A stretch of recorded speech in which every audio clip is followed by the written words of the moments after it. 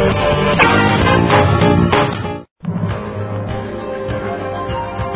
evening and welcome to this week's worldwide broadcast of The Joyner Report.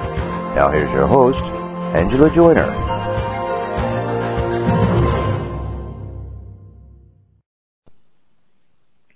Hello and welcome to another Friday night of The Joyner Report at WPRN-FM New Orleans and at ParanormalRadioNetwork.com. Happy Halloween, everyone. Happy Halloween weekend. Stay safe on the streets with those ghosts and goblins. I've seen a few out and about around here. You never know what nights kids are going to trick-or-treat on now, so you got to be prepared. I wanted to also send a big shout-out to David and Dee Andrew. They are tucked away in a resort celebrating 5 years of marriage today, so happy anniversary to David and Dee. Now I have a personal request. Please send healing energy, prayers, or thoughts to my family. My dad seems to have had a light stroke about 3 weeks ago that affected his vision. And currently my mom is in the hospital with pneumonia and strep throat. And I just learned that my niece, who is expecting her first baby in a couple of 3 weeks or so, might be suffering from preeclampsia, and she's been put on total bed rest. So, you know what they say, when it rains it pours, and yes, sometimes it does. But if you could do that for us, I sure would appreciate it. Well, on with tonight's Joyner Report. My guest tonight is Kim Carlsberg, who authored Beyond My Wildest Dreams, Diary of a UFO Abductee, and co-authored with Darryl Anka Contact Cards and Extraterrestrial System. She has just... Divination System. Divination System. She has just begun sales of her new book, The Art of Close Encounters, which I'm real excited about. I'm going to put that one on my Christmas list. And, the release of Kim's first book, Beyond My Wildest Dreams, I think it was almost, it was between 15 and 20 years ago, I suppose, and it was really a milestone in contact literature. It was very personally written, her personal accounts from diary entries she had made as she endured a sudden and inexplicable relationship with non-human entities. And that took her on a whole journey in itself. And she's, over these years, has collected stories and artwork and different things, people that contacted her that felt, oh, finally, here's someone else that knows what we're going through or understands. And they began contacting her, and just for peace of mind, I would think, to have somebody to share with that wouldn't think that they were crazy. So her career has been in advertising, and she's been a portrait photographer. God, the many things she's done, it's just incredible. I just think it's so neat that she was a camera person on Baywatch. I'm sure you all remember that show and how popular it was. And her work has appeared in Rolling Stone, TV Guide, and Time. And it's just such a neat thing. I mean, she's really well known and really well respected in her field. So I'd like to welcome Kim Carlsberg. How are you tonight? I'm very good, and what an honor to be on the air with you. Well, thank you. Yeah, I have a lot of respect for you too. You've done your part in your share in trying to, get the truth out there and suffer the consequences for doing so. So, well, it is a journey, isn't it? Same boat. It's a journey, and I can't say it's all been good, but it certainly hasn't all been bad. Now, I know that you wrote that first book using your diary entries, and then you left the field for a while. You want to tell us why? It was just too overwhelming. What happened was I started having conscious experiences in about 1988, and I kept a diary, and, I kept it up to date for about 7 years. And I did that as my research to try to figure out what was going on. And then when I realized I had the answer, when I knew what was happening, why it was happening, how it was happening, and that I could make it stop, I decided it was time to make it stop. I was on so many TV shows and radio shows at the time because there were so few people that were willing to talk about it. And I talked and talked and talked, and I was talked out. So I decided that I would write my book, Beyond My Wildest Dreams, and just let that speak for me. Mm-hmm. So I did. I put the book out there, and it was odd. It was optioned by TriStar for a major motion picture, and then we were shut down in the beginning of the production, and I don't know why. But the book had some very odd things happen. It had tons of review requests. And then when the book hit the shelves, there was something wrong with the cover, and it had to be pulled off the shelves, and it went back out, a month later. So the sizzle was gone by the time the book really hit the market. And it didn't hit a lot of people, but the people that it did get to, it made quite a difference in their lives. It was other abductees, and I have a box full of just heartwarming letters, 10 pages long, handwritten letters, thanking me for letting them know that they weren't alone. So I just, it got to be too much, and I wanted to live a normal life again. So I went away and tried to live a normal life, and I tell people, once you know about the UFO and alien phenomenon as well as I know it, it's difficult. You can pretend to be a normal person and live in a normal world, but you're never normal, and the world around you is never normal like it is to other people. So I stayed away, and I always kept this idea of the art of close encounters in the back of my head, because what I had done is my first book, Beyond My Wildest Dreams, because I'm a photographer and I'm visual, I had my best friend illustrate the diary entries for me. So it was an illustrated book. It was an art book, and people loved that.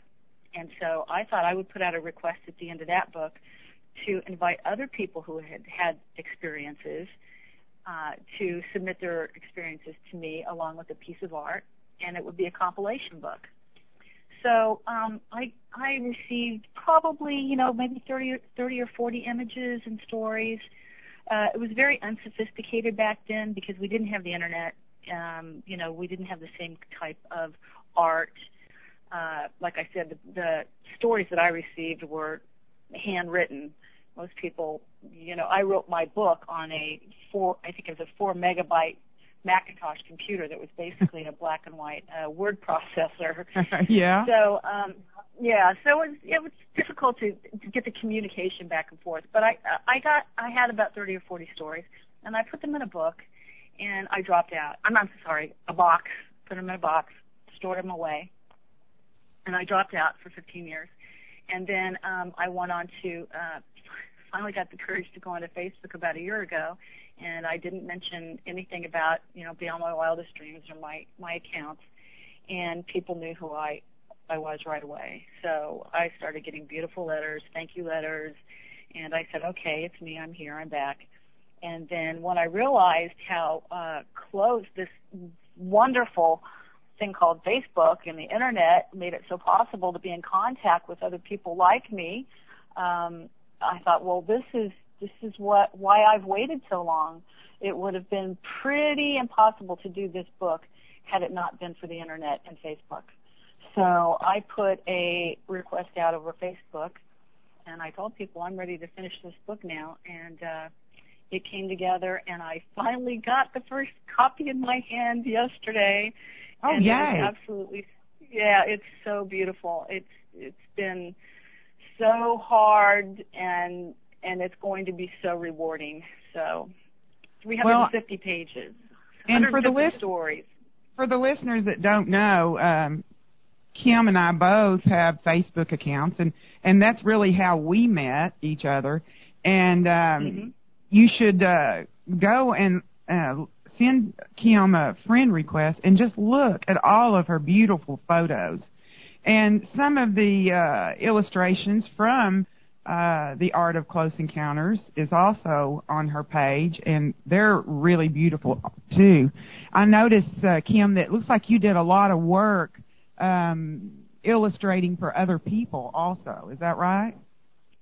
That's other people's right. stories? And yeah, that's right. You know, it's funny. I'm not an illustrator by trade. I'm a photographer, and I had so many wonderful stories come in that people weren't artists. There was no art to go with it, and I said, well, what do I do with these stories?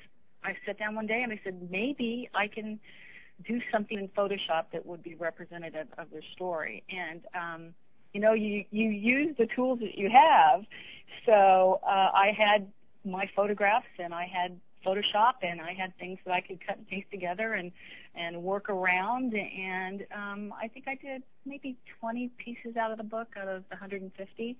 And they came out surprisingly well. I enjoyed it. I enjoyed the process a lot. And I thought, boy, I could get into this if I had more time. Oh, I can't believe you're new at that, because I thought you did a great job. Well, thank you. They're very beautiful. An artist is well, I appreciate that. Well, the book is beautiful, and the artwork by the other 130 contributors is absolutely stunning. So that I could even have my art compared to theirs is, it's a compliment. So. Well, now you said there's 150 stories, and so 150 illustrations in this coffee table size book. Mm-hmm. That weighs 3.5 pounds, and it's only a 9.5 by 8. So it is high quality. I know. I couldn't believe it. I was trying to figure out the postage for the book, and so I weighed the book, and it's 3.5 pounds. I'm telling people just get a couple of them, and you can use them for weights and work out. But so it's a high quality book, and the paperweight is fine art quality paperweight, and it turned out wonderful. It was very, very difficult to get the printer to work with me on black pages, but the subject matter just absolutely called for it. So I fought really hard for the black pages, and it paid off. So the book is beyond my wildest dreams. Well, with 150 different stories, that should make it an easy read for most people. And do you have any favorite stories that are in the book that you could share with us? Oh, my goodness. That is such a difficult question. They're all my favorite stories because they're all unique, and they all contribute to the entire story that I'm trying to tell. I have, there are images that hit me particularly hard. Personally, not that any story is better or worse than the other, but anyone who's I really believe that anyone who's had an experience is going to find their experience in this book or something similar. My very first abduction, I was taken into my first conscious abduction. I was taken into a huge room that was filled with tables, and these tables were occupied by human beings that were unconscious, and there were hundreds of little gray aliens running around, and I've coined them the anorexic Pillsbury Doughboys, doing things to these people on these tables. And that was the beginning of the changing of my life. This first room that I was taken into, and I will never forget it. And I have never seen a representation of that room anywhere, and never even thought about it, never even considered that anybody would try to illustrate this room. There were, so I'm at the end of the book. I'm at 150 stories and ready to close down the book, and an image came to me over the internet, and the artist's name is Chuck Chroma. He's out of Denver, and he's an oil painter, and this image was probably 25% finished, and it absolutely blew my mind. And I just noticed, I put it up on the internet, on Facebook a couple days ago, and I just noticed that you saw that image, didn't I you? did. Isn't it mind-blowing? Yes, it is. Yeah. So this image is of this huge round room with all of these women laying on their backs, having procedures done by these gray aliens and these mantis beings. And it is this man's personal experience where he was abducted, taken through a hallway by what he knows to be his hybrid son. His hybrid son points to a bank of incubation tanks or water tanks. Mm-hmm. And it's a dark hallway, and as his hybrid son points to one of these tanks, it lights up. And his son says to him, "You're part of something very important, and I'm your son, and this is also your son." And so they continue to walk down this hallway, and he walks through these two double doors, and Chuck walks up onto this balcony that opens up into this round room. So it was 25% done. I emailed him. I said, "That's it. When is this going to be finished?" And of course, he's I believe he's a career artist, but we're all busy, and an oil painting you can't do overnight. The detail in this image is just miraculous. I don't know how he did it, but he would give me, he'd say, "Okay, I'm working on it," and I would get back to him, and I would say, "The book's not going to get published without this image. You better get it to me." So I bothered him for months, and he got it finished, and it's in the book. And I know everyone who has been in this room will have the same reaction I did. My chin hit the floor, and I'm very, very grateful for the hard work that he put into creating that image. So, and it was overwhelming.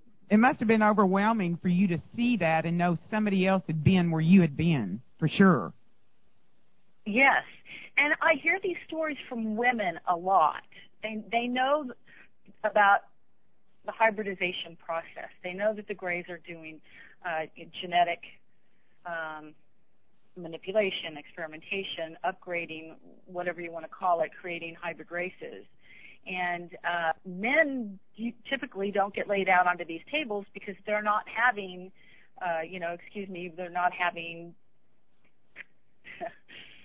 It's a difficult subject to talk about, but genetic things done to them. They don't have the same things done. So anyway, the end of this story is his son takes him by the arm, and he said, Chuck, I hope not to embarrass you, but you wrote it in the book, so here it goes. He said, "I was aroused by the touch of my hybrid son," and he said, "and as we turned around, he pushed me through a door," and he said, "and I realized that I was being escorted into the sperm collection room."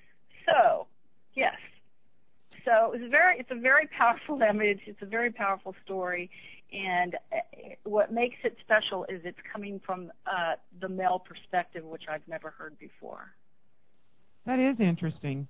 Well, one thing about your story that has always sort of intrigued me is that you said, or you have said, and tell me if I'm wrong, but you taught yourself to maintain consciousness during your abduction experiences. Can you tell us how you taught yourself to do that?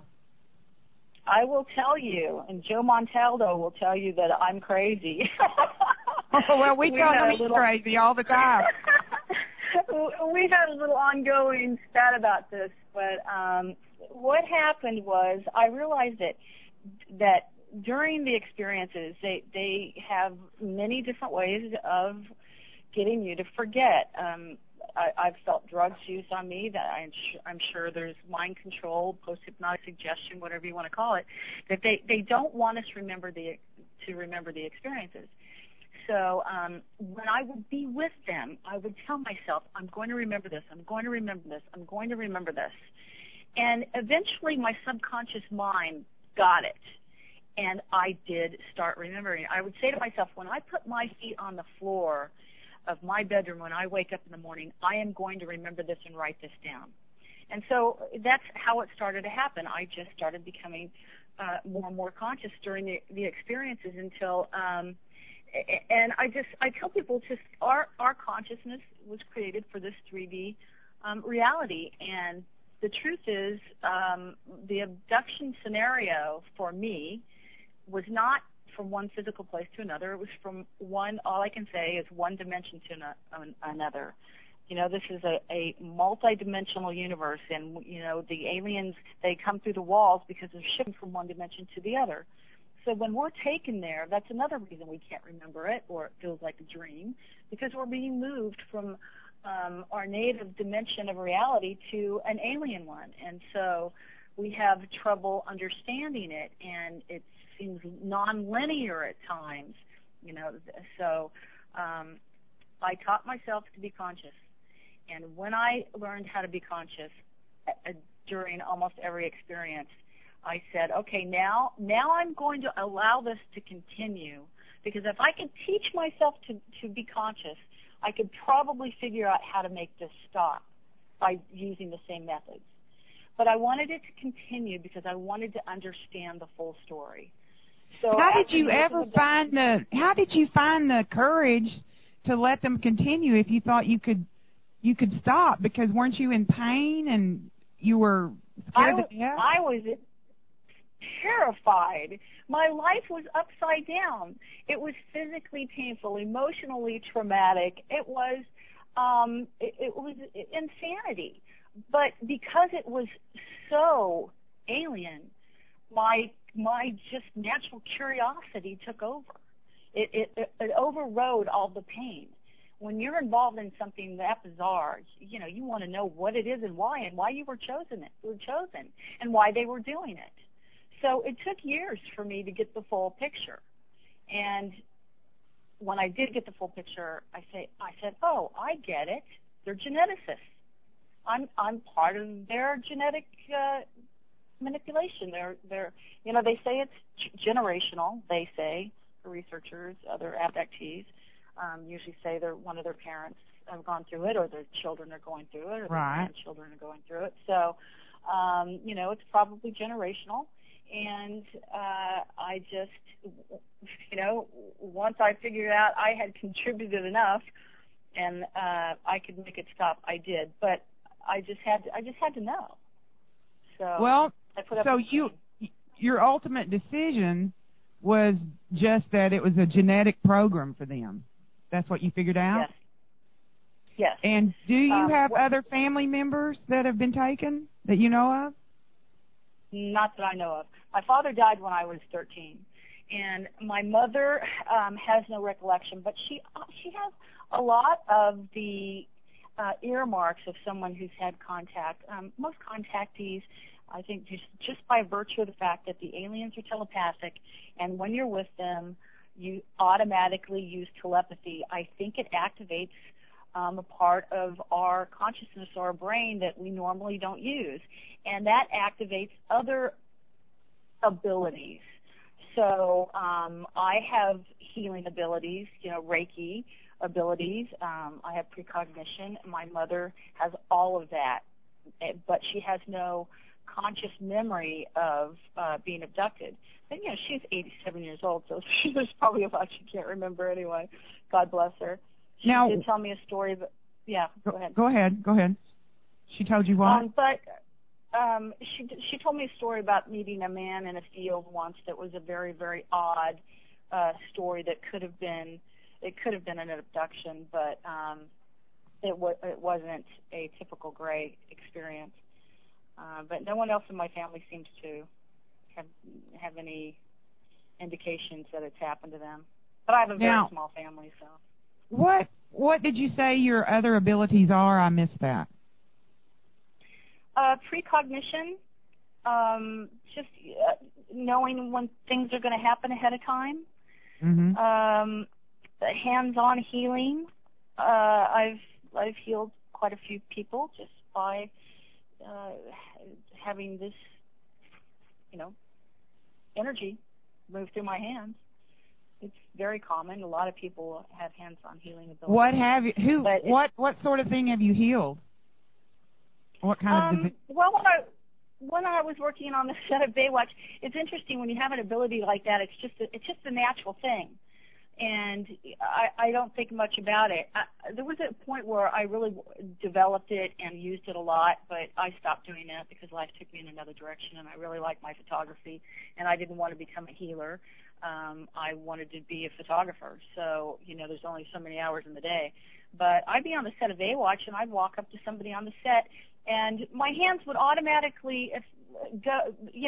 They were family. I worked on Baywatch for 5 years, and it's a small crew, and you work with somebody every single day, and they're all like family to me, so they don't mind if I put my hands on them.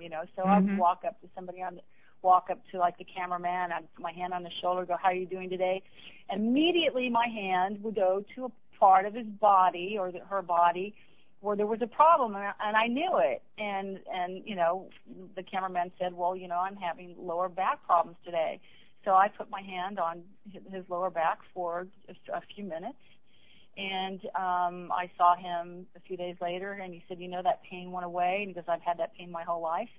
And he said it went away, and it's been gone for days. And then a few weeks later, it didn't come back, and it just never came back.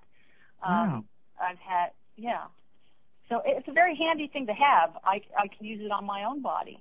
I had a toothache, and I went to a dentist, and this guy just really tore up my mouth. And I remember walking out and sitting down in my car, and my hand just went to my cheek.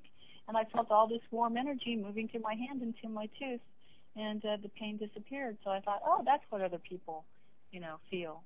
Mm-hmm. So you haven't done anything like cure cancer or any big disease, huh? All these kind of aches and pains type things? Yeah, no, not that I know of. No. Well, that would be an interesting gift to have. Well, you said that you thought you could make the abduction stop, and that you did. Mm-hmm. So have you been successful all these, how long has it been since you've been abducted? I haven't been abducted for 15 years. I haven't been abducted since I learned how to make it stop. I've had a couple of times that they've tried, but I know the methods to make them go away and to stop them. So they don't try very often. And when they do, it's just an abduction doesn't occur. And that's only been lately, and that's just, I think it's because I've been so involved with this book and kind of... Have you ever thought about teaching others to do this so they can stop theirs? Well, I put a Facebook page together for other people. I explained how I did it, and I asked anyone who's had the same experience to share on my Facebook page, and that's called abductionfreezone.com. And there aren't a lot of entries in there, but there are enough to prove that other people can and have made abduction stop, and all in their own ways. And I really believe it's just a matter of mind over matter. It's, your intention. If you want something hard enough and you work hard enough and think enough about it, it can usually come to pass. So, anybody out there who's having experiences and they don't want those experiences, then you have the right to say no. But, this is just one very small aspect of the UFO phenomenon, the gray alien genetic program. There are so many other species out there, and my book, I try to cover all the different types of species and all the different types of contact. And there are by far more, heartwarming stories than there are terrifying stories. Actually, I don't think there are any terrifying stories.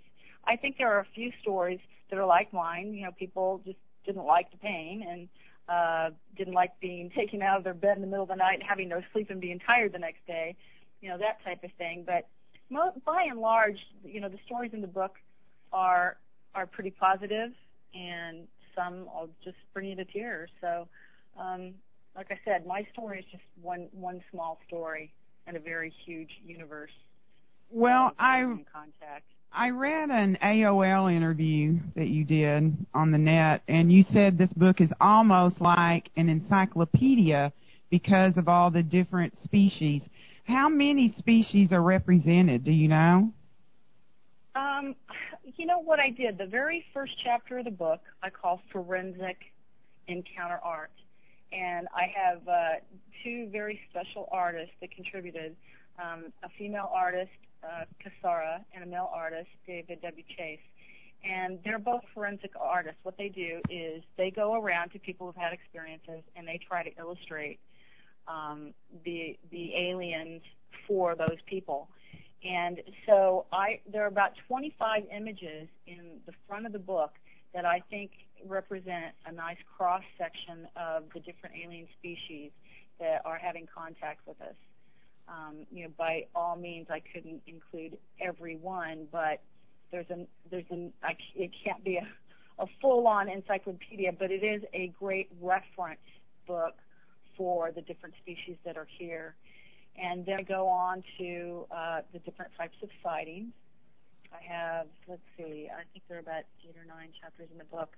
I have sightings, abductions, dream encounters, because like I said, many times we're taken and people come back and they think it's a dream. So I had to include that. And that's the reason I named my first book Beyond My Wildest Dreams. At first you think it's a dream, but when it happens over and over again, you come to realize that it's not a dream. I have contact encounter art, which are, wonderful stories of people who have been contacted since they were children and been taught, on the ships how to be more conscious, cosmic people. I was visiting with Debbie Jordan Cobble, and she said that at first she thought hers were dreams also. But she realized that she could tell the difference, because if it was really just an ordinary dream, that she would forget it soon after she woke up.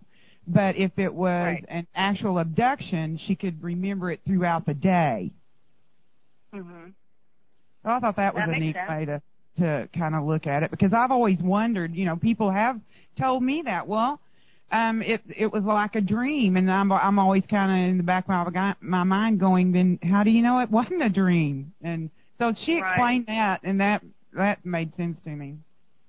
Right. The fact that she's taken to another dimension, and our consciousness doesn't know how to comprehend that dimension. So it comes across as a dream until you do something about it, until you adapt to it, or until, possibly the aliens do something to make you more conscious. I know I had an experience where before I was fully conscious in all my experiences, I would say to them, why do you do this? Why don't you just let me be conscious? And one night, 4 of them came through my bedroom door, and while they were coming through the door, they said, well, you asked for it, now you're getting it. And you asked for it? Okay. They said, you asked for it. You wanted to be conscious. Oh, okay. They normally, they normally paralyze you and render you unconscious before they get there, because they don't want to put up with the fight. So this one particular time, they allowed me to be conscious. So I didn't have to fight to be conscious. So there are a lot of different ways you can become conscious during the experiences. But and a lot of people, like for instance, that are not involved in the typical Gray genetic program, have contacts with, the Pleiadians or the reptilians or everything in between, and they're contacted since, from childhood. And it's not about genetics. It's about just learning to be, how to bring the Earth up a notch so that we can participate in this, larger multiverse of ours, and hopefully not destroy the planet before it's too late. Well, these gifts of precognition and of healing that you have, were those given to you by the Grays, or how do you think what makes you special? Why do you have those gifts? Well, I don't think I'm special. I think we all have those gifts. I think it just takes something extraordinary to activate them, or a belief system. You know, we're not taught about this kind of stuff in our Western society. The rest of the world, it's very common. And when you believe it and you're taught it as a child and you're raised with spirituality and the idea of healing and telepathy and being one and that type of thing, it comes naturally. But, you know, we're so busy with our video games that that's just not a concern of ours. So we're not taught it. We're not taught to develop it. But I do notice that most people that I know that have had contact naturally have these abilities, and I believe it's just because being in contact with a higher consciousness type of being activates something in us. I don't know. That's a guess. I couldn't come into this world with it, but it just seems to be too much of a coincidence that people of contact are usually very spiritual and they have these extra abilities. So, and that could, and if it is generational, then wouldn't that be part of the reason for the continued manipulation of human DNA throughout time to make us more enlightened and more, I don't know what the word, talented, more, give us more abilities as a species? Yeah, I think that's so. I think that's probably possible. I guess, you know, we'll probably never know for sure.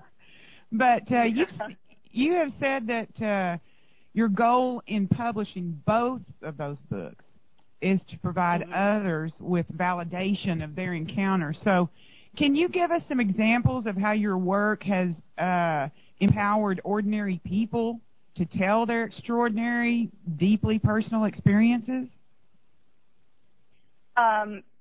Sure. This book is a great example of that.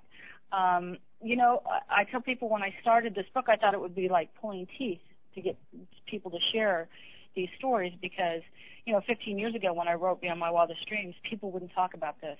You know, I was exiled. People who had encounters would never even speak about it because they knew that they would be rejected and made fun of, and, you know, their lives would be destroyed. Things have changed a lot due to the internet. You know, people are sharing more information, and you know, if you have a dream and someone like me goes on the radio and says, well, that might not have been a dream, well, that helps those people. That validates their experience. So I know I was thinking there are a lot of people in the book that wanted to tell their story but didn't know how, didn't have the courage, not that they didn't have the courage, but just were afraid of the repercussions, but knew how valuable it was to tell their story. So there were a couple of stories where people, you know, came to me and said, well, you know, I had this happen. I don't know what's going to happen if I share it. You know, and I just said, look, the world needs to know. So what's more important, a little embarrassment, a little rejection, or participating in something that can really make a difference in a lot of people's lives? Because whoever sees this book, it's going to have a profound effect on everyone. People of contact or who know nothing about it, because it is so visual, it's so powerful, and it's going to, one story in there somewhere is going to grab somebody's attention, and then they're going to get into the book, and it's going to help to serve to share the information of what's really going on our planet. I don't know if that's answering your question, but right, it is. Yeah. Well, now 15 years ago, when you wrote Beyond My Wildest Dreams, it came at a cost for you. You had some strife there. So have you overcome that because you're encouraging other people to tell their stories now? I say this is the yin and yang, yin and yang of life. It changed my life entirely, every aspect of my life, and I knew that it would. There's no way, 15 years ago, you can come out with a book about, being part of a genetic alien experiment and not be, rejected. So, but I've helped so many people, and I've received so many wonderful thank yous, and I get to live in my own truth. I don't have to go around hiding who I am. And that in itself, to me, is more healthy than living the life of Riley, living on a beach and having my wonderful career and pretending like this is what life really is, when I know that life is so much more. And I believe that we have been lied to by our governments and for so long that it's not fair, and the story has to be told and the truth has to come out. And I'm going to do whatever I can do from now on to make sure that I can help spread the word. Back then, 15 years ago, I was still being used for genetic breeding. That was one of the reasons I wanted out. I'm old enough now that they don't want me for those purposes anymore. So I'm safe to come back into the UFO community, and I'm safe to talk about the aliens, and they're telepathic, and if they know I'm talking about them, they're not going to grab me and try to create any more hybrid children from me. So I feel safe, and I'm going to continue to talk about this because you can't live in a world and know all this is going on everywhere all the time around the world. People are having contact every day, every night, and most of the people don't know it. How do you walk through life knowing these kinds of things? You can't. You can't live in that kind of lie. So by not telling the truth is lying. So I had to tell the truth, and I'd suffered the repercussions, and now I have wonderful friends of contact. And the people who've known me and rejected me, a lot of them come back around. And so, so you're not sorry you wrote it. So that's good. Yeah. You brought up the hybrid children that you were in the breeding program. And I know I was in the Pal Talk chat room after your show with Robert Miles Monday night. I thought I was getting there on time, but I got the ending time, so I didn't get to hear it. But there were still some people in the chat room there, and I know one of the criticisms was that you named such a high number of hybrid children that they just didn't see any way that was possible. So can you explain that? I don't know what number I claimed. I was told by someone involved in the abduction phenomena that they were told by the Greys that I had up to 300 hybrid children, and I'm thinking there's no way that's possible. That's impossible. How does a woman doesn't have that many eggs to begin with? And then they were saying, but you don't understand their technology. What if they could just take one of your eggs and split it 300 times? If they could do something like that. I mean, if they're creating hybrid races, they have abilities that we don't know about. And I thought, well, that could be possible. I've been taken into rooms and I've been told that these children were mine. I don't know if they were mine or not. I have 3 or 4 very distinct memories of, this is your baby. I had, one daughter. Her name is April. And I saw her when she was very young, and then when she was 13. I saw a couple of other young female children when they were very, very young. So I think if I was naming numbers, it was something that I'd heard, because I have no idea how many children I have. I just know that I've been taken over and over again, and I've been asked to hold babies and nurse babies and, play with babies, and I didn't know if they were mine or not. But a couple of them I did, because April looked exactly like me. And so another abductee told you that a Gray told them that you might have had 300. Yes. Can you tell us who that abductee was that told you this? Could I what? Can you tell us who that was that told you this? No, I don't think so.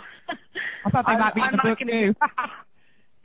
No, if they were in the book, I would definitely, say it, but I don't want to betray any confidence here. And Okay. I don't want to embarrass anybody, so no, I don't know. But, I do know that there's a gentleman named Jesse who was in my first abduction group. I had a group of people that I met with for a while, contactees, and he said, and he's been on YouTube and, interviewed by Whitley Strieber, and he said that he was on a table and a string of little hybrid children walked in the room. I believe he said there was something like 8 lined up alongside the wall that walked up to him one at a time, and said, thank you.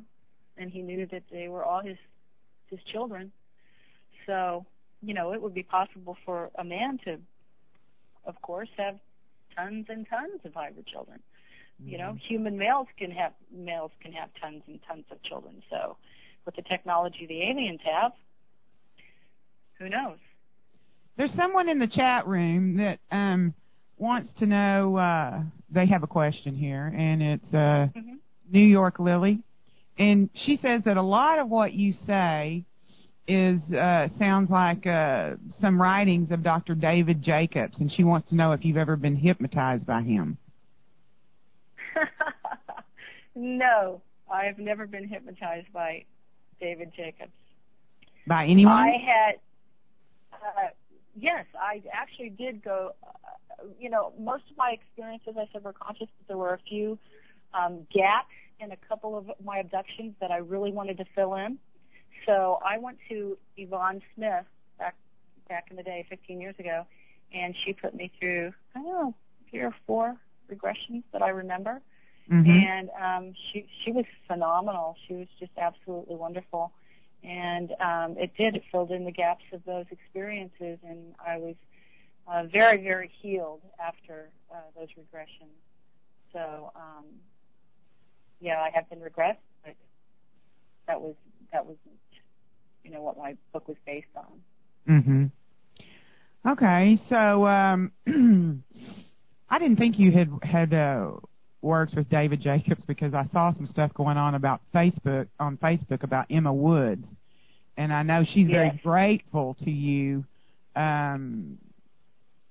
She has a thank you posted on her website for your courage and for bringing some ethical issues to the forefront, and I didn't follow that real closely, but I know she thought she had been, how would you say that, led with the questioning, or well, kind of had ideas planted. I really don't want to get into David's story because it's really heartbreaking for me, because I was, on the circuit with David when I wrote my first book, and he's contributed so much to the field. But something went astray with this one relationship, and it's all available if anybody wants to, Google, and that story's available for them to study if they want to study it. But okay. I'd rather just. Well, somehow you helped her out, because I saw where she said that she was very grateful to you, which I thought was nice. Yeah. Well, I just, knowing that regressions, and I know that it doesn't take, anybody can be a regressionist. It doesn't take any kind of degree. It doesn't take any kind of training. Anybody can say, I'm a hypnotherapist. And when you're alone in a room, or alone communicating with someone, and you're vulnerable because you've been abducted and you don't know what's going on and you don't understand the situation, it could be a very dangerous place to be. So what I wanted to do is I think there should be regulation. Somehow we have to come up with regulations for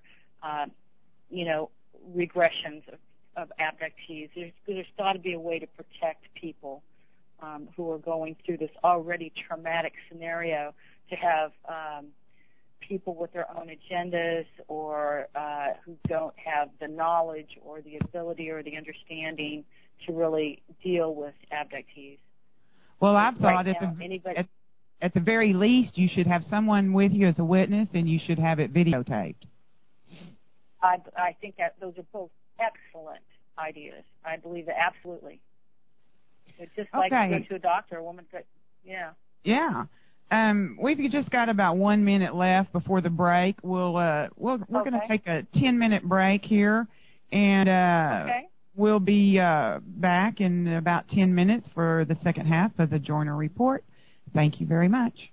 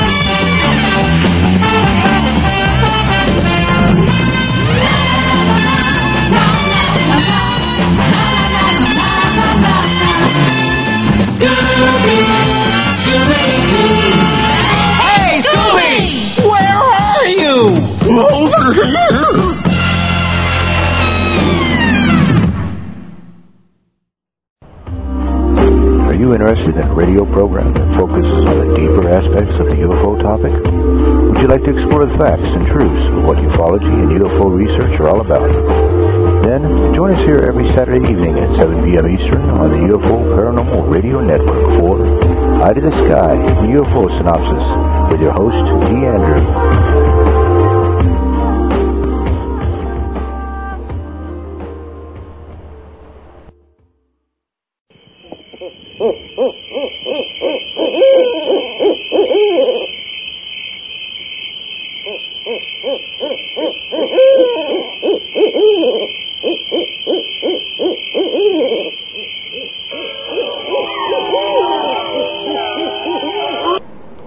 Fall is in the air. October is a magical month, highlighted at the very end by Halloween. Some would think that Halloween is the most paranormal of holidays, and while we can debate whether or not it is, we all love some laughter and fun. Bobbing for apples and trick-or-treating, pumpkins, jack-o'-lanterns, the smell of baking apples, shot corn, wreaths of wheat, hay rides, cow tipping, strange, scary monsters, goblins, ghosts, and witches of every sort, all are a part of our collective memories of this month. Stay tuned to the Paranormal Radio Network and don't miss the magic of this month. A radio program that looks at the UFO topic from a fresh perspective. Sound interesting? Then join us here on the UFO Paranormal Radio Network every Friday evening at 11 p.m. Eastern, 10 p.m. Central for The Joyner Report, hosted by journalist and researcher Angela Joyner.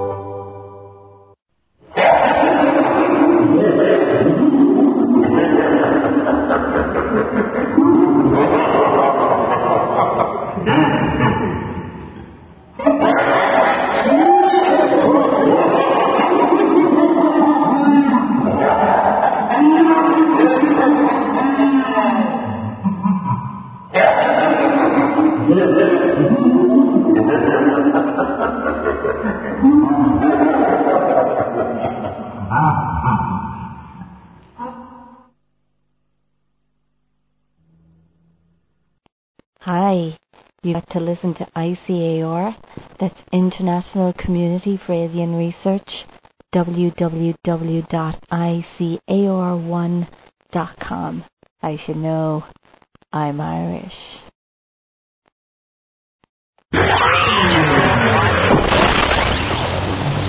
Are you a fan of the unknown? Do you constantly watch the sky, wondering if there's something out there? You fear of things going bump in the night? Whispers Radio brings you headfirst into the world of the paranormal with the latest news and interviews with the paranormal elite. With hosts Jordan Klein and Nick Queen, you are sure to be consumed in the world of ghosts, UFOs, cryptozoology, conspiracy theories, and the unknown. So check out Whispers Radio every Tuesday night, 6 to 8 p.m. Eastern, 5 to 7 Central. And give us a call, 1-866-514-1600.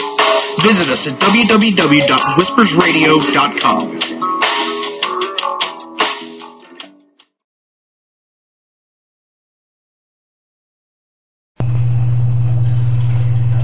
Do you like to have questions about everything?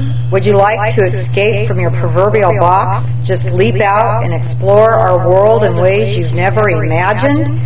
You can have that opportunity. As we grow and expand, new features will be added, allowing you to experience radio programming at a fresh new level. I invite you to join me, November Hansen, host of Voice of the People. Together, we can expand our horizons and peer into multifaceted possibilities. This program will broadcast live Saturday evenings on the Paranormal Radio Network. Samhain Halloween Ritual Month has been summoned forth, celebrating Halloween all month long with special fiendish guests and topics ranging from the occult to face-to-face encounters with Bigfoot to time-traveling, ghost hunting, and demonology. Ending on the 30th with our special Halloween panel telling tales of fright. Tune in Saturday, 10 p.m. Central at the Church of Mavis radio show, hosted by Jeffrey Pritchett and Guy Weddle, brought to you by Paranormal Radio Network. Check out our forum at mavisincarnate.com.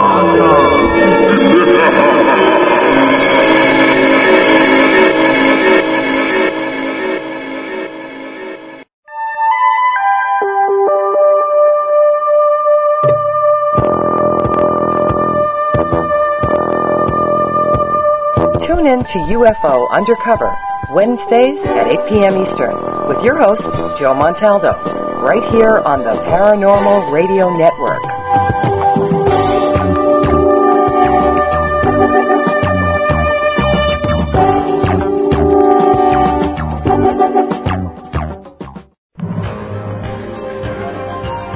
Good evening and welcome to this week's worldwide broadcast of The Joyner Report. Now here's your host, Angela Joyner.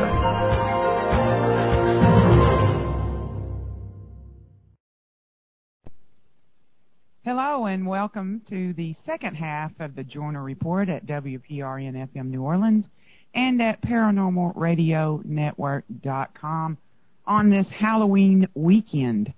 Tonight my guest is Kim Carlsberg, and we have been talking about her new book, The Art of Close Encounters, a very beautiful book with 150 stories, each illustrated. I believe it's a full-page illustration on each story, and it's being sold as a coffee table book. Welcome back, Kim.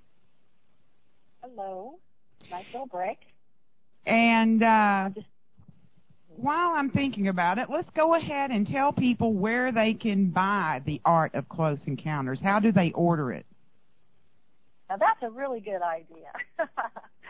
So I've made it pretty easy. The name of the book is The Art of Close Encounters. You add a .com, and that's my website. So theartofcloseencounters.com, and I'm selling it strictly through the website. I'm not going to be selling in the stores.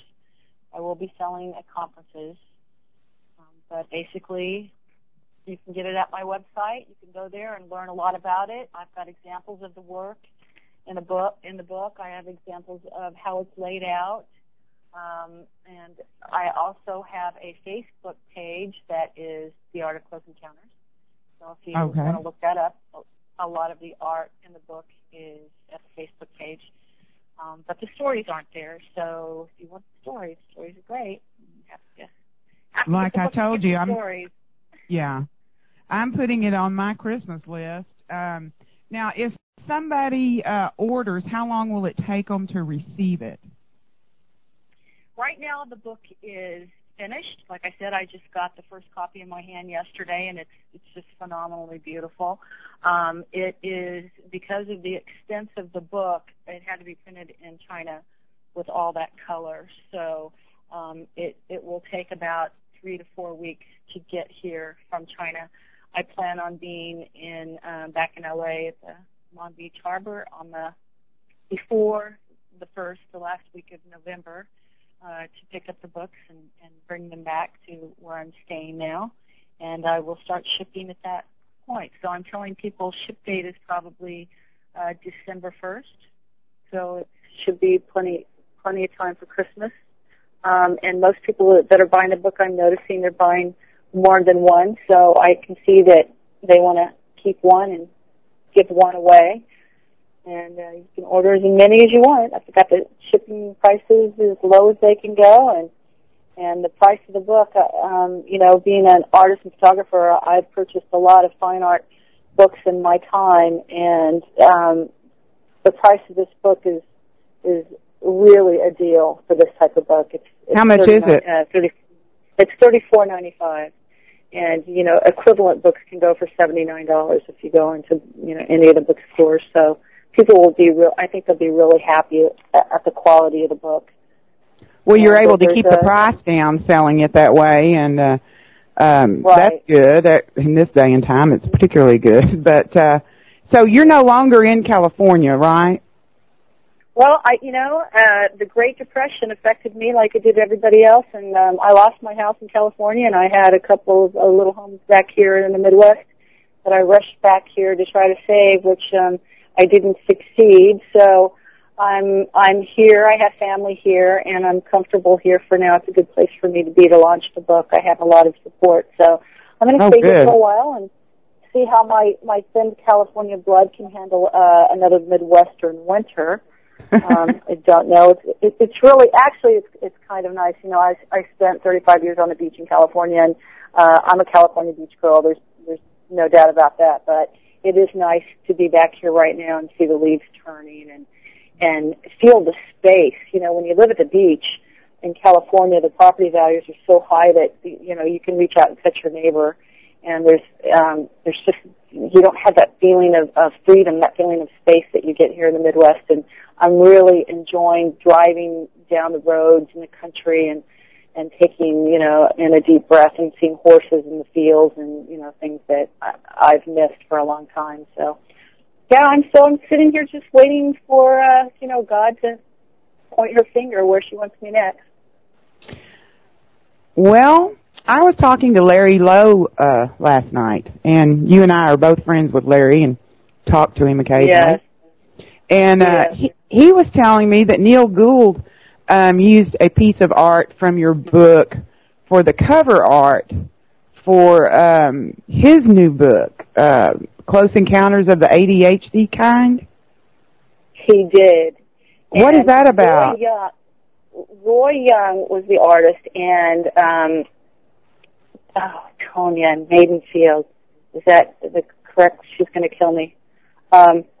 It's her story, and it's his artwork. And Tony was one of the ones that was kind of hesitant in the beginning, and her story was so beautiful, and she's so sweet, and her energy was just so delightful. I said, oh, please share this, because it was one of the few stories in the book about children, and it was about her childhood, and the illustrations had children in it. And it's these two beautiful images of kids in a field and the craft coming over, and they're floating up to, the bottom of the craft. And she talks about how she was tutored, by these angelic aliens, throughout her childhood. And Larry contacted me, and he said, I need an image that has children in it. So I said, well, I just happen to have a couple of beautiful images. Let me see if Roy would object to it being used for the cover of Neil's book. And of course, everybody got together, and we're all on the same course and trying to achieve the same thing. So now we have another beautiful art piece on the cover of another UFO book. This is the year for UFO books. And so we're just scratching each other's backs, helping to spread the word. We have a question from the chat room, and Goss wants to know, are there any illustrations in the book by you, or does the book only contain artwork by other people? And I think we already discussed that you did some artwork for some other people, but is there anything of yours in there for your story? I think I have about 20 pieces. I have not counted. But there were about 20 stories that came in without art, and they were great stories, and all I could do was do my best to illustrate that story for that person. So there's a percentage of my work in the book, but by and large, it came from other people. There are a few people that had others do their art for them. So, it doesn't matter. It's the story, and it's illustrated. So, somebody, it might have been Larry that told me that you had new artwork for well-known cases like Travis Walton or Fife Symington, and is that right? Actually, Larry Lowe did one of the most beautiful images in the book. Larry's very left-brained. He's very meticulous. He studies anything before he delves into it. He tries to get all the details exact, and he illustrated what Symington would have seen by... Okay, maybe that's what it was. Right. And so that's an incredible image of a triangular craft coming over the mountains in Phoenix. Let's see. What was the other image we were discussing? Travis Walton? Oh, Travis. Travis, that boy. I contacted him a year ago, and he's up there in Snowflake, Arizona, where I have land, where, it's the abduction zone. And he, I don't think he's really into, being online. I noticed that he didn't come on Facebook until just recently. And I sent him an invitation to be in the book, and I didn't hear, just knew he had to be in the book. So I reserved a page, and I went to his website, and this is the power of visualization. I took the image off of his website, and I put it in the book, and did a synopsis of his story. Actually, Larry helped me with that as well, that would fill in one page, because there's a lot of his story all over the Internet. It's, everyone knows Travis's story, so it was just more to honor him. And so I put that in, and I sent off an invitation, and months and months and months go by, and I didn't hear anything. And then at the very last minute, I sent him an email, and I said, Travis, I don't know if you've gotten my other communications. I said, but you're meant to be in this book, and here's your double-page spread, and if you like it, just say yes. And he contacted me, and he said, you did a beautiful job, because I love the layout. Yes, absolutely. So Travis is also in the book. Daryl Sims is in the book. There are a lot of people that, if you're in the community, you'll recognize. Melinda Leslie's in the book.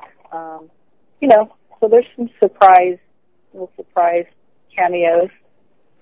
Well, how did you choose the cases to include, and what did you leave out that you would have liked to have put in? Okay, those are two separate questions. Give me one at a time, because it's late and I'm tired. How did you choose the cases to put in? How did you decide? Very good. Okay, so earlier you said, I said that it was an encyclopedia. I said my dream for the book is that it could come close to being an encyclopedia or a reference guide to contact. That I could hand this book to anyone and say, this is what's going on. This covers just about all of the different aspects of the contact phenomenon. Sightings, abductions, contact, psychic connections, so on and so forth. And the last chapter was actually kind of a catch-all of stories that I found fascinating that weren't actually E.T. stories, but I just had to put them in the book. So that's kind of an extraordinary, I call it extraordinary encounter art. So what I did was I made sure the first chapter of the book was the forensics, so people could see the cross-section of aliens. And then I went into sightings. And as I did, it was choosing the general categories. So if I had, 5 or 6 illustrations of a triangular craft, I had to choose the one that I had to choose one. And so I would choose the one that had the most powerful story. If I had 2 or 3 images that were discs, well, I had to choose the one with the most powerful story, or vice versa. So it was really just trying to get the best image and the best story together to represent whatever it was that I was, trying to express. So there's no repetition. There's not a lot of repetition in the book. Were there ones that you wanted to include but could not? Heartbreaking story. There's one I wanted to include. There was one I wanted to include with all my heart, and for the fact that I was moving while I was creating the book and moving files around, it didn't get in the final book. So, there were a few pieces that kind of broke my heart. Well, tell us about that story that you had to leave out, maybe. Can you do that? I didn't have to leave it out. It was actually left out. It disappeared from the book. It's bizarre. I had it laid out in the book, and I was having a conversation with someone recently, and I was talking about this incredible image and this incredible story, and I went to look for it in the book, and it wasn't there. Oh. So it was just one of those, yeah. So I had to contact this person, this sweet person, and say, his name is Andrew Pierce. He's actually got an image that he did for someone else in the book. So at least he's represented in the book once. And I said, Andrew, we're going to have to get together at a dinner party so you can just kick me under the table 100 times for this terrible, mistake that's happened. And I said, and I'm a double Virgo, and things like that just don't happen in my life very often. I'm very meticulous. And I said, so, maybe there's a reason. Maybe, there are higher powers that are at work here, but... what was the story? Do you remember it? Yeah, more the story, it was just the innocence of the story and the beauty of the image. He was walking his dog in the mountains, and Andrew's not from this country. He may be Australian. I don't know. I've got a lot of Australian stories and a lot of British stories. So, there's stories from all over the world. But the image was incredible, and it was just how he was taking, a walk in the mountains with his dog, and as he came around the bend, there's this gorgeous disc hovering over the treetop, and he said, and it was like the two of them were kind of shocked to see each other, and he didn't know who was more shocked, him or the UFO. And after, it wasn't a profound story, it was just very, sweet, heartwarming. I don't think, since I knew that I was going to do another book, it just calls for it. There's Close Encounters 2 will happen. And so if there are any stories that didn't make it into the first book, they will definitely make it into the second book. If they're appropriate, if they fill the space. Problem is, you've got one page for the text and you've got one page for the art. Mm-hmm. And 550 words doesn't go very far. No. So you have to choose your words carefully to get a story.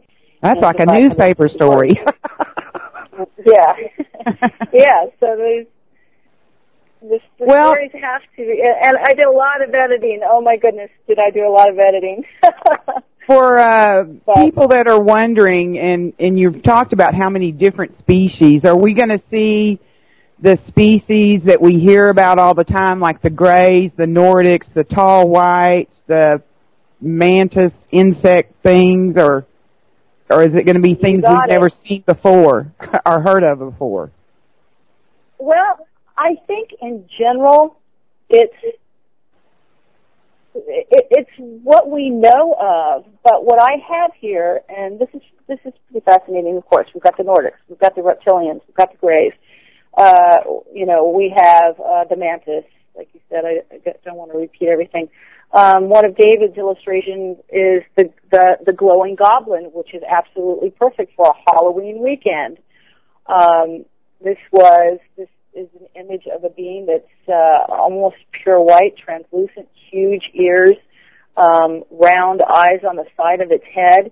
And this came from he illustrated this from an event that happened in Kentucky in 1995. And he said these creatures were bipedal and they would drop to all fours and run. And he said they would climb trees and bullets didn't seem to faze them. And they glow. They have a glowing goblin.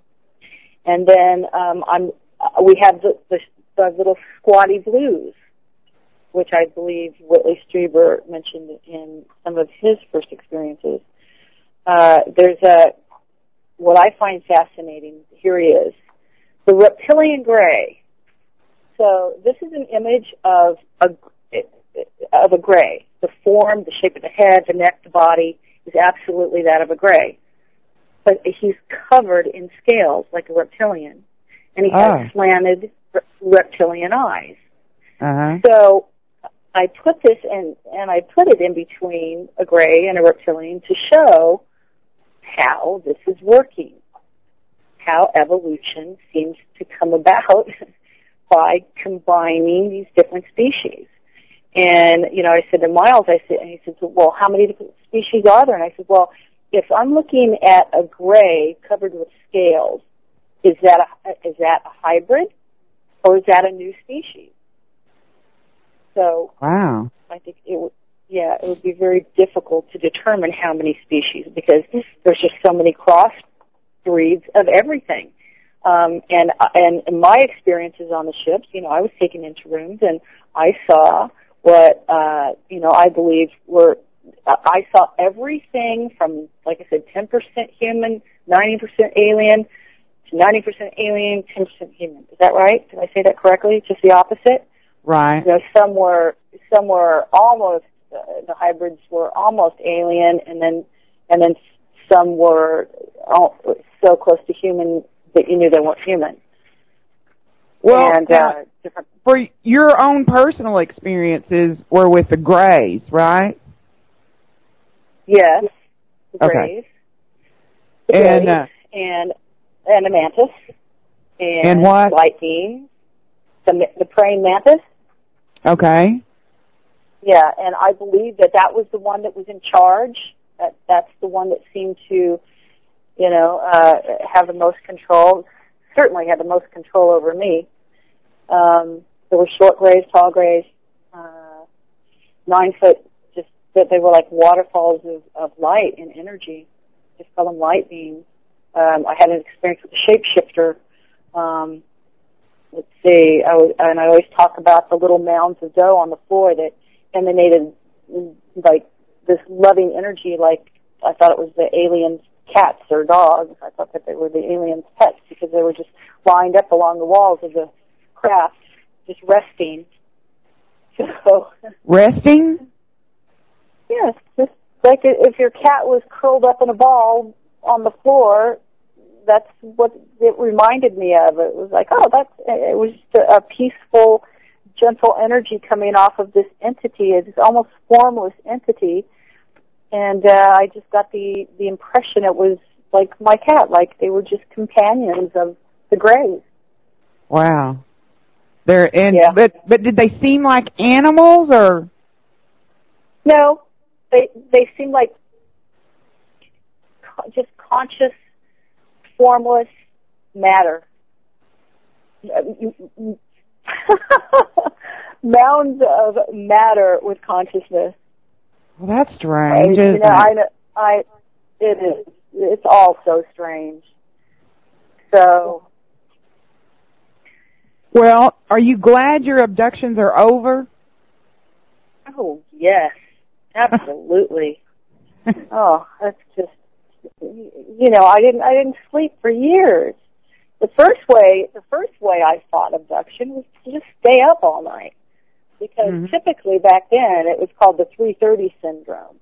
Abductees always knew that 3:30 comes around, you better be awake or they're going to get you. So, I would just stay awake until the sun came up, and then I felt comfortable enough to go to sleep because typically they didn't bother me during the day. I was not one of these people that would be driving down the road and be abducted. It didn't happen that way. It always happened when I was in my bed trying to go to sleep. And they would, they would do their tricks early in the evening. And I would recognize it. I'd start getting tired. I'd be out to dinner with friends, and I'd start getting really tired really fast. And I went, I just got to go home and go to bed. And then I went, oh, I know why. They want me to be there. So, I would just fight it.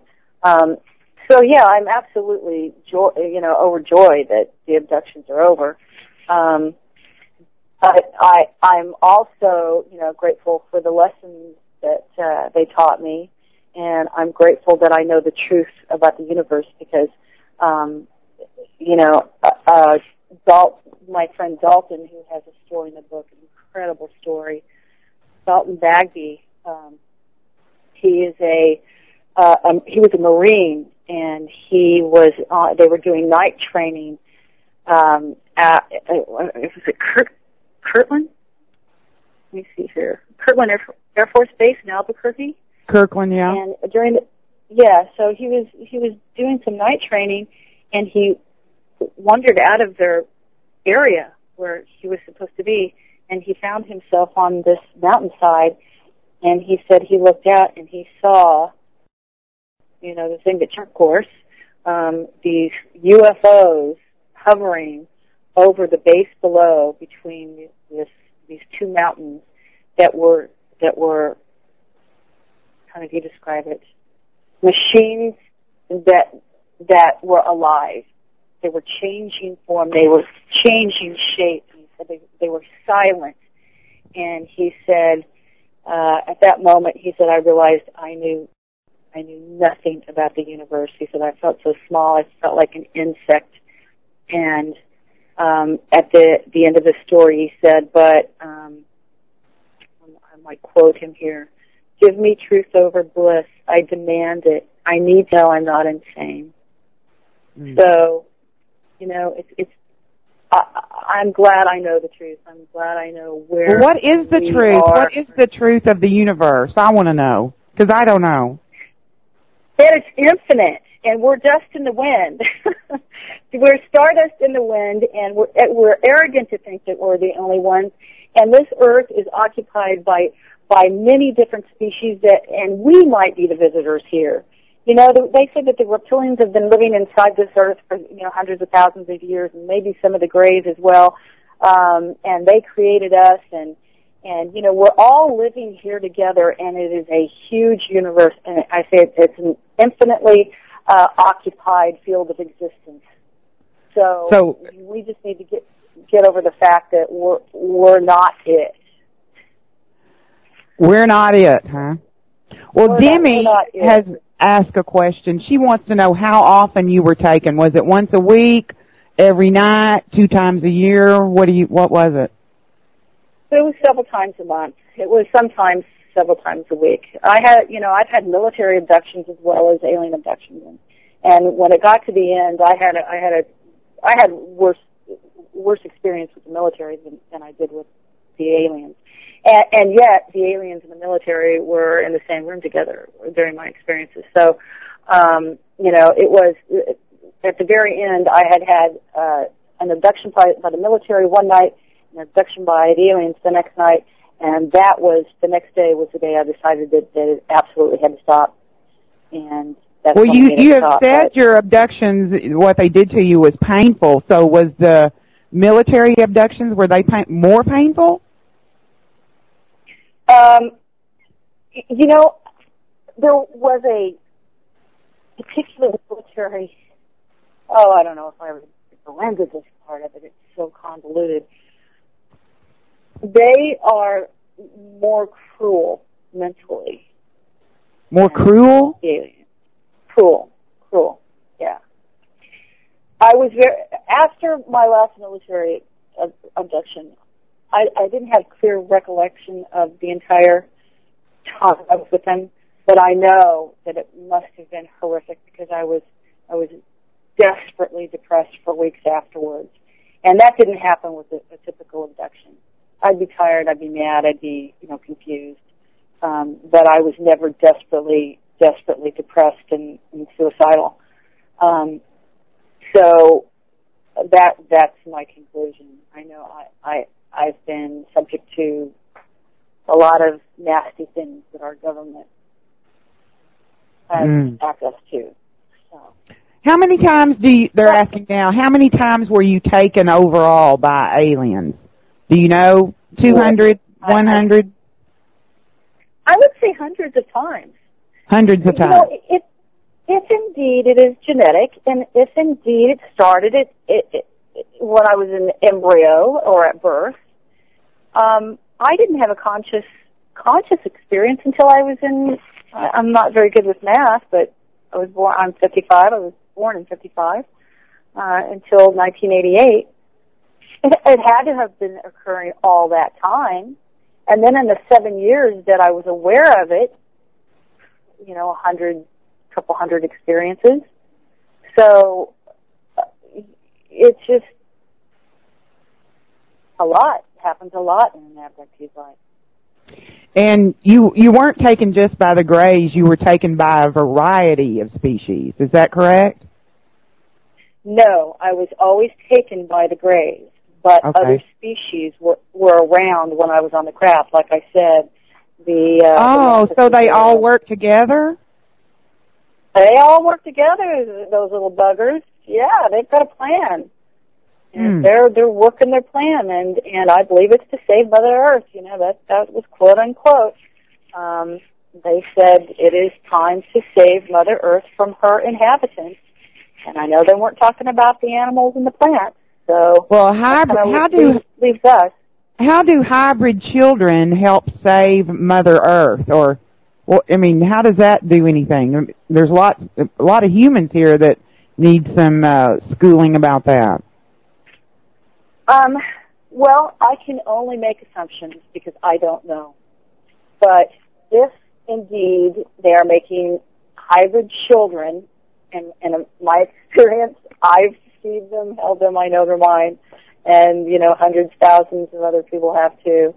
They're doing it for a reason. And if they're telling me it is time to save Mother Earth from her inhabitants, I'm assuming that they would probably be planning to integrate them into our society to help raise consciousness and save the planet.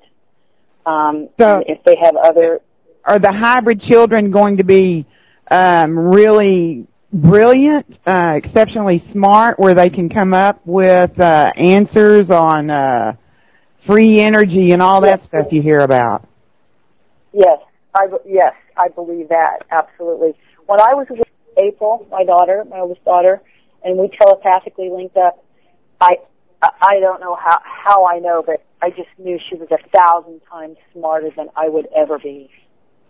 And I could tell that her emotions were tender, and she had the intellect of the Greys, and she had the human emotion, but she didn't know what to do with the human emotion. She was very fragile in that aspect, because here they are growing up, hybrid children, half human. Humans are very emotional, and they're growing up in a gray environment that doesn't know how to nurture that emotion or deal with that emotion. So I believe that they're going to be by my experience with my one daughter, April, is she is an example of what's going on. They are extremely intelligent, and they are emotional, and she was very sweet. It wasn't like she had any kind of, negative energy. Did you touch her? I did not. Oh, excuse me. Yes, I did. I held her when she was a baby. Okay. I didn't touch her when she was 13. Did she recognize you as her mother? Oh God, yes.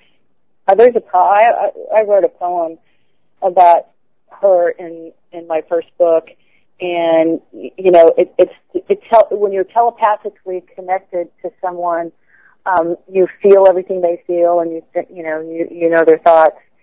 And I'm sorry, what was the question? Something about her? If she recognized you as her mother. Oh, yes, absolutely.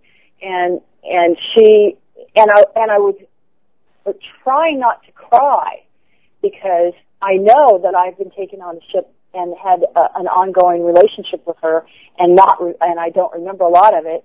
And she's my daughter. I love her. If you have a daughter, it doesn't matter if they're hybrid or human. You love them, and I love her. And I had all this emotion because I couldn't be with her, and she felt it and immediately got scared. And she said, "Oh my God, what if this happens to me?" And I got this whole scenario of her imagining herself growing up and having her children taken from her. And then I tried to explain to her telepathically that it didn't matter because even if I never got to see her again, it was the greatest gift and the greatest joy I've ever known in my life. And it's worth, if she was recognizing pain, it was worth all the pain. Well, and if you've stopped your abductions, then you're not going to see her again. That's right. That's so true, and that was one of the hardest decisions that I ever made because I knew when I stopped it that I would be giving away my right to see my daughter. And you thought she was about 12 or 13? Mm-hmm. She looked like a clone of me when I was 13 years old. So well, a little bit thinner. Are the hybrid children already out in the public? Or are they already mixed in? They must be if it's been going on 60 years. I have been away for 15 years. I haven't done a lot of researching. I've heard a lot of stories. Mm-hmm. I can't imagine they're not here. We're here. The Greys are here. The other alien species are here. Why wouldn't they be here? Right. Well, and if it's their plan to integrate, this upgraded version of humanity, they would be here, and they would be doing it the way I suspect they're doing it, secretly. The way they've done everything. You said April looked like a clone of you at that age, so she didn't have larger eyes than normal or anything like that. Like I've heard Stan Romanek talk about his hybrid children, and I've seen a couple of pictures that he says are of them, and their eyes sort of look larger. Mm-hmm. But she looked just exactly like you did? Yes, she did. She looked so human you would never know that she was a hybrid. And there are a lot of children like that. And then there are a lot of children that look, half and half. And there are a lot of children that look almost like a gray, but they have human characteristics as well. So there's every combination. So you think if you were going through Walmart or Saks Fifth Avenue, or you were watching a parade downtown, if you saw a hybrid, do you think you would recognize it? I do. I think I have recognized a few hybrids recently, just recently. Say the Where? Last 6-8 months. Well, this is a kind of a funny story. If you picture, they're taking these children who have been raised in a ship, and they're dropping them off here on Earth. they're not going to have a history. They're not going to have a high school diploma. They're not going to have any history of going to college. So my theory is you're going to find them in everyday jobs that do not require a history or an education, work history. So I think you will find them in places where I think that I have seen too. I think I saw one in a Carl's Jr., and I think I saw one in a Kinko's. And the one in the Kinko's, this was actually a long time ago. I had been working on a project, a photography project for my studio, and they had gotten it wrong 3 times. I went to Kinko's and I tried to get a copy of something, a book, and they got it wrong 3 times. And I was very, very upset. And I walked in and I threw this book down. I said, how many times is it going to take for you to get this right? And this tall, thin young man looked at me, and I felt this energy that I was giving off thrown back at me, intensified 10 times. And I got sick to my stomach. I got dizzy. I turned around and I walked out of the room. Now, you can attribute that to a lot of different things, but I would imagine that's the kind of powers that they're going to have. And I suspected that he was probably a hybrid. The other girl I saw, there's something that happens just within between contactees. We recognize each other. There's something that I know when somebody's had contact. It's just ESP, I guess. I don't know, just a recognition, something in their eyes that they've had contact. Most of the time, I know immediately. So I suspect that I'm going to have that same kind of recognition of the hybrid. So this girl handed me, I was going through Carl's Jr., and she handed me this bag of food, and I looked at her, and she looked at me, and our eyes locked on, and there was that connection, that telepathic connection that you get with the Greys, that knowingness, and we both just smiled and kind of went, okay, nice meeting you, and it was wonderful. We both just laughed. Well, doesn't that make you want to go back and talk to her, when she's getting off work or something, and say, hey, I just felt a little connection with you. You want to tell me a little about yourself, and I'm so-and-so? Yeah, well, that was when I just left California, and I'm in Missouri now, so that's not possible. Oh, I wish. The high turnover. Yeah. So I think contactees will recognize hybrids. Well, and you say contactees recognize each other. So have you ever seen anybody out and about that you really didn't know before, but you knew them from a ship or something?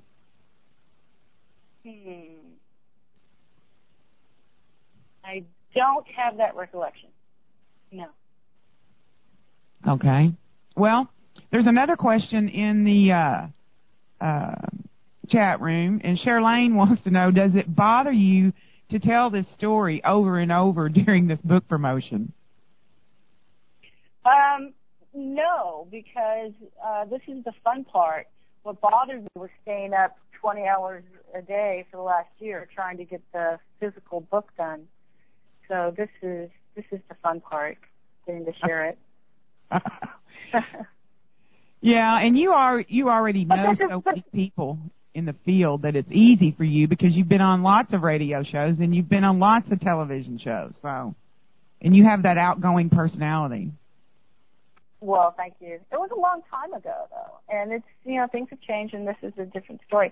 I can't separate. The funny thing about it is I can't separate my story from the book because the book came about. The Art of Close Encounters came about because of my first book, because of my experiences.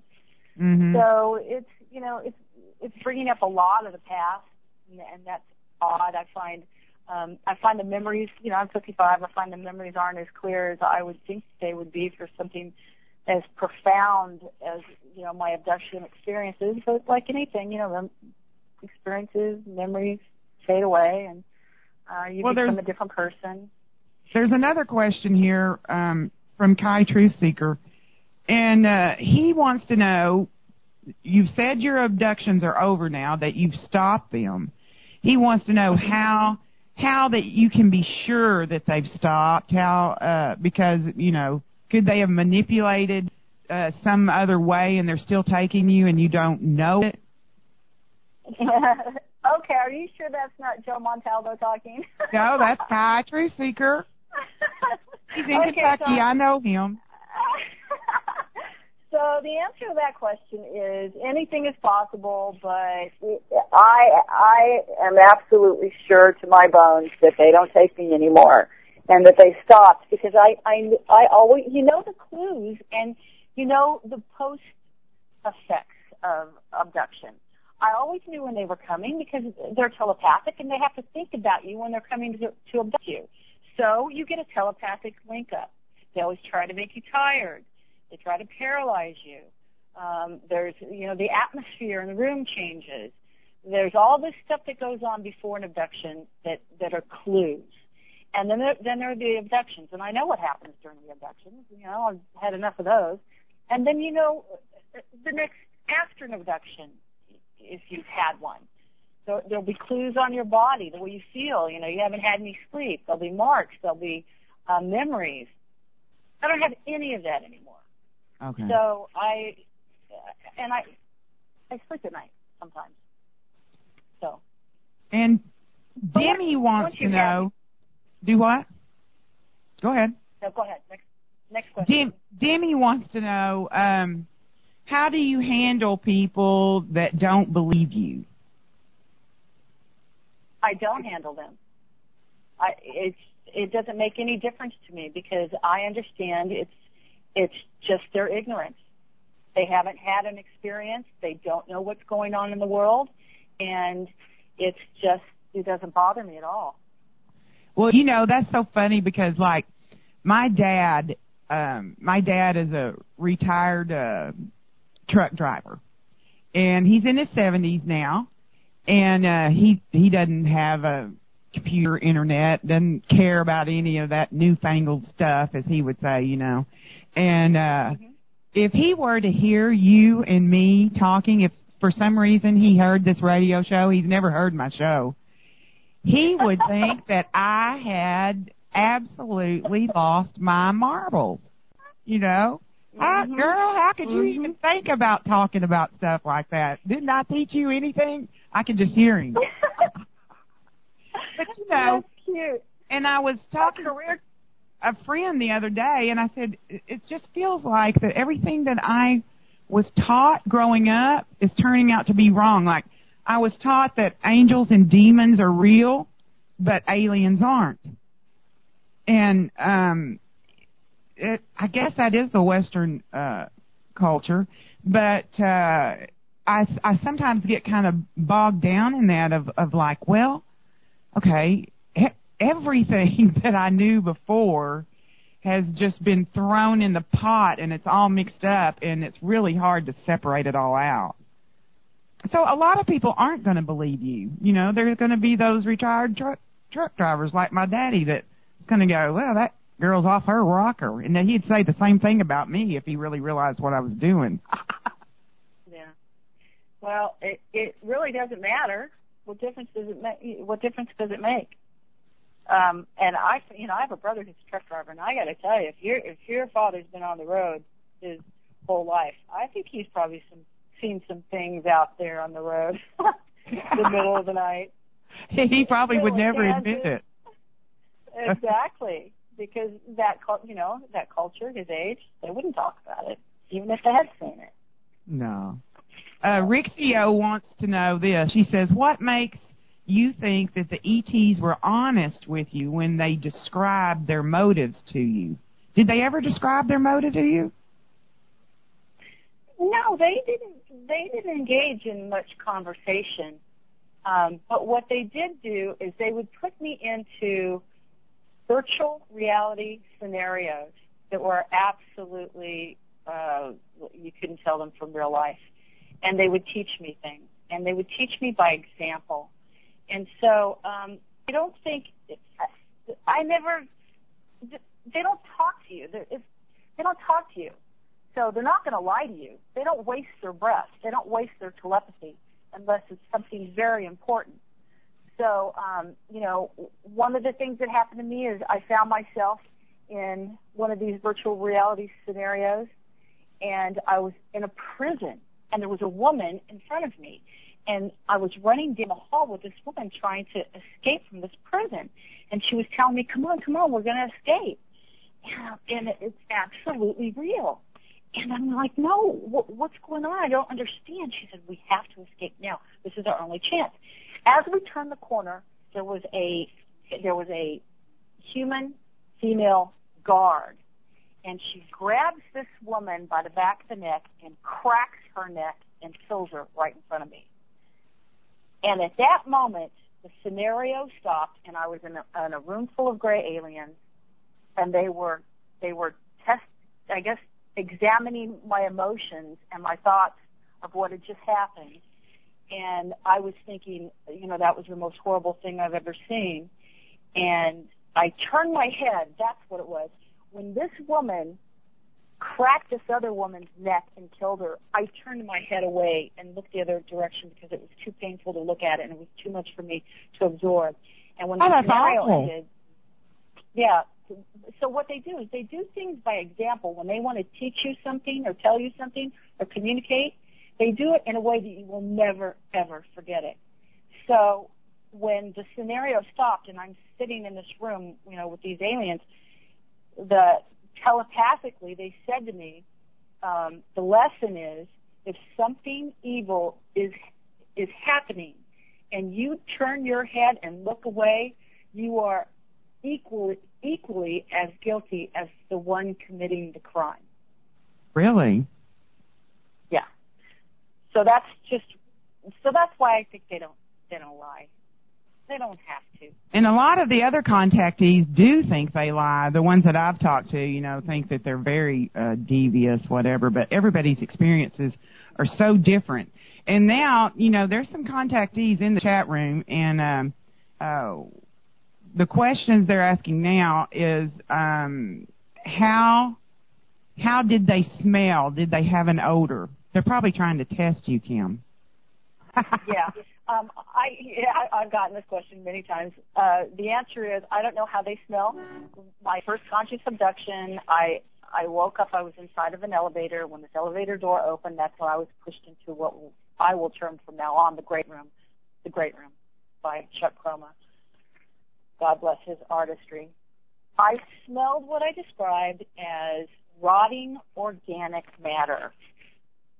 So if you know that smell, when, vegetables or fruit or the earth, something is musky and rotting, that's the smell that I smell. I don't know if it was them or the environment.